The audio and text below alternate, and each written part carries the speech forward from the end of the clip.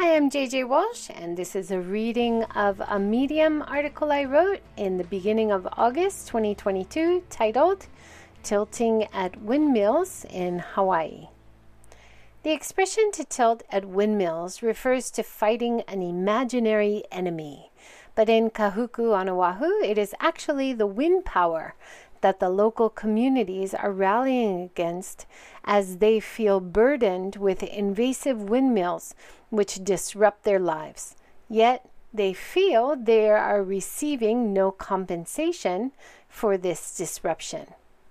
Before I knew about the struggle between the locals and the wind farm, I stood on Waimea Beach in the North Shore, admiring the technology that allows us to harness energy from the wind.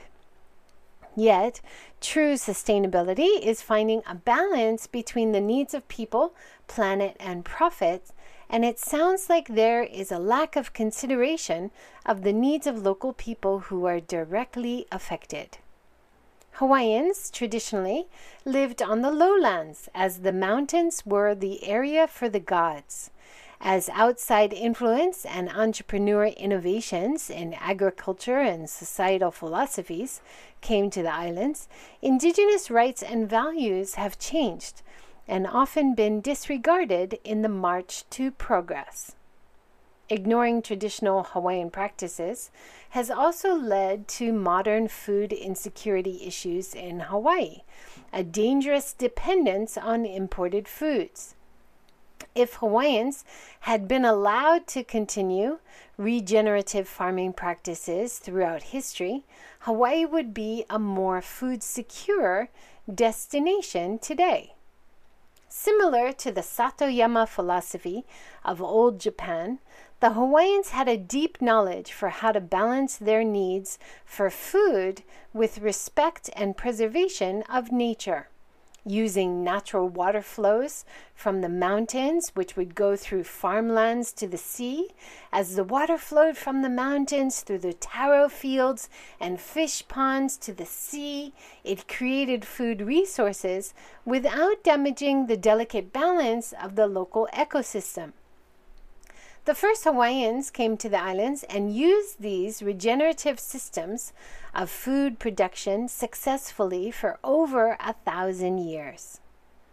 Modern people living in Hawaii in the 2000s have been trained to rely on the conveniences of energy consumption and imported processed and packaged foods, just like anywhere else in the world.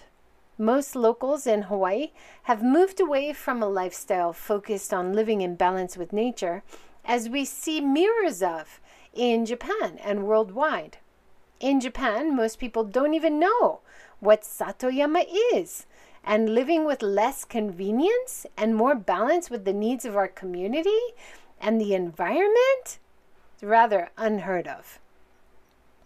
The huge reliance on monocrops, pesticide-heavy agriculture, and imported essentials, once called convenience, has created a dangerous overdependence on imports to the islands. In the last 10 years, more grassroots organizations and government promotion of local agriculture is helping to improve the situation, but still, a whopping 85% of all food is imported. There has also been a long reliance on energy imports, as oil, gas, and coal to make energy has been the norm for decades. In 2022, at long last, a more sustainable philosophy of energy is becoming reality, as Oahu will turn off its last coal power plant in September this year. One of the ways Hawaii is transitioning to cleaner energy is a focus on wind.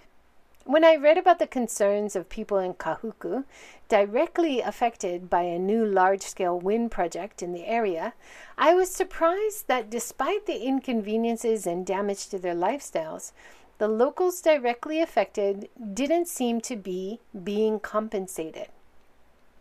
When I talked with an industry insider, she told me that to get the go-ahead for the project, the developers are always required to get community support in the early planning stages.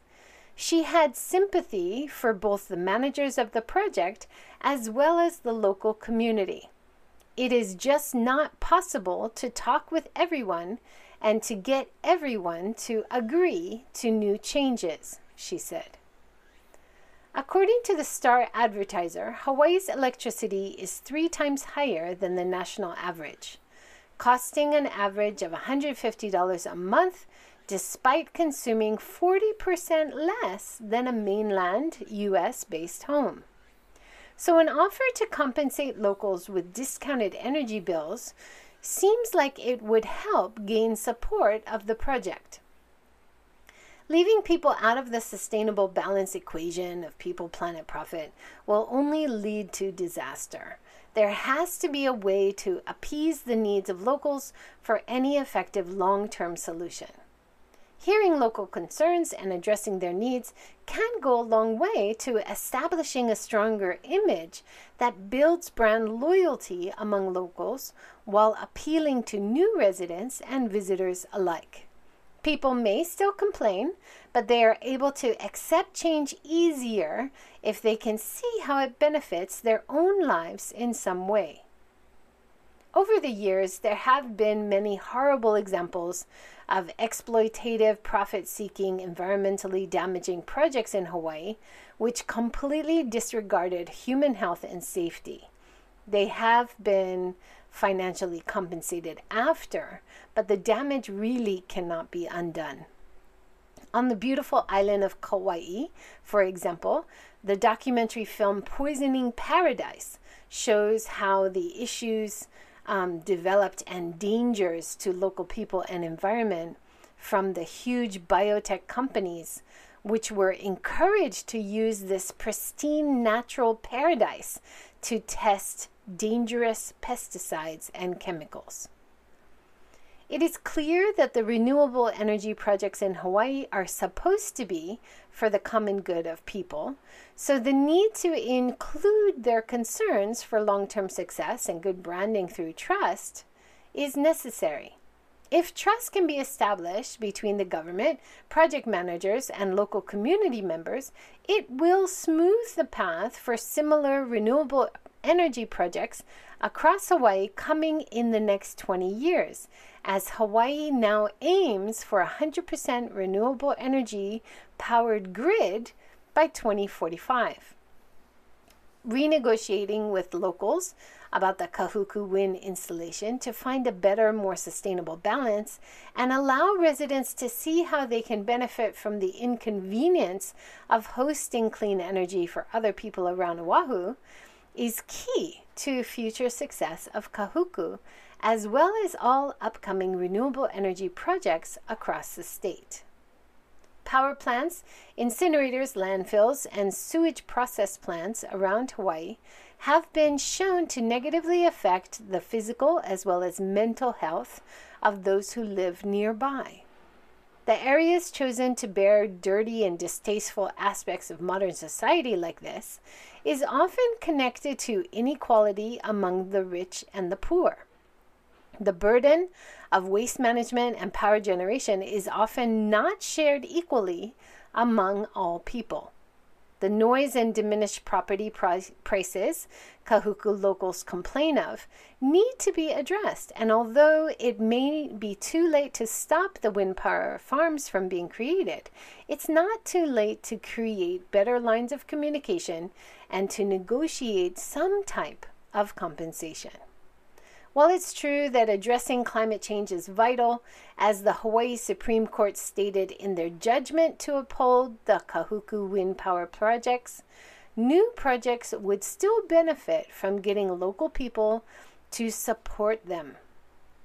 Government, companies, and courts need to keep a more sustainable balance in mind. The narrative should be clear that the reason we are fighting for renewable energy projects in Hawaii is to combat climate change, to preserve the quality of life for future generations of all people. I'm so impressed by the progress Hawaii's government is making with more sustainable energy and agriculture, but I hope to see more transparency and clear communication. Thanks for listening. I'd love to hear your comments. You can reach out to me on Twitter. JJ Walsh, or on Facebook and Instagram for Inbound Ambassador.